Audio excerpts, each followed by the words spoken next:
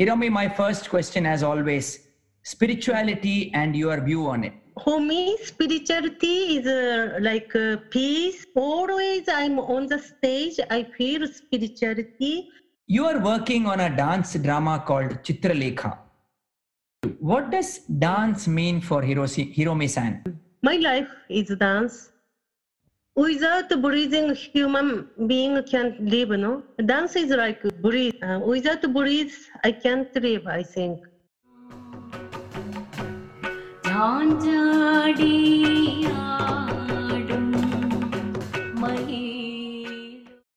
Spirituality and art form. Do you realize when do they meet, and have you realized it when they intersected?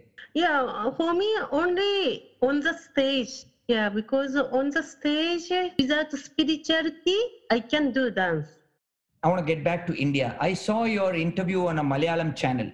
ജീവിക്കാൻ വേണ്ടി കുറെ മലയാളം പഠിച്ചു.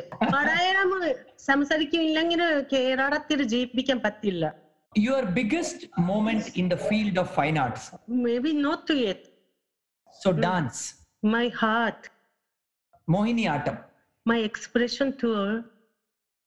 Kudiyattam. Technique of expression. India?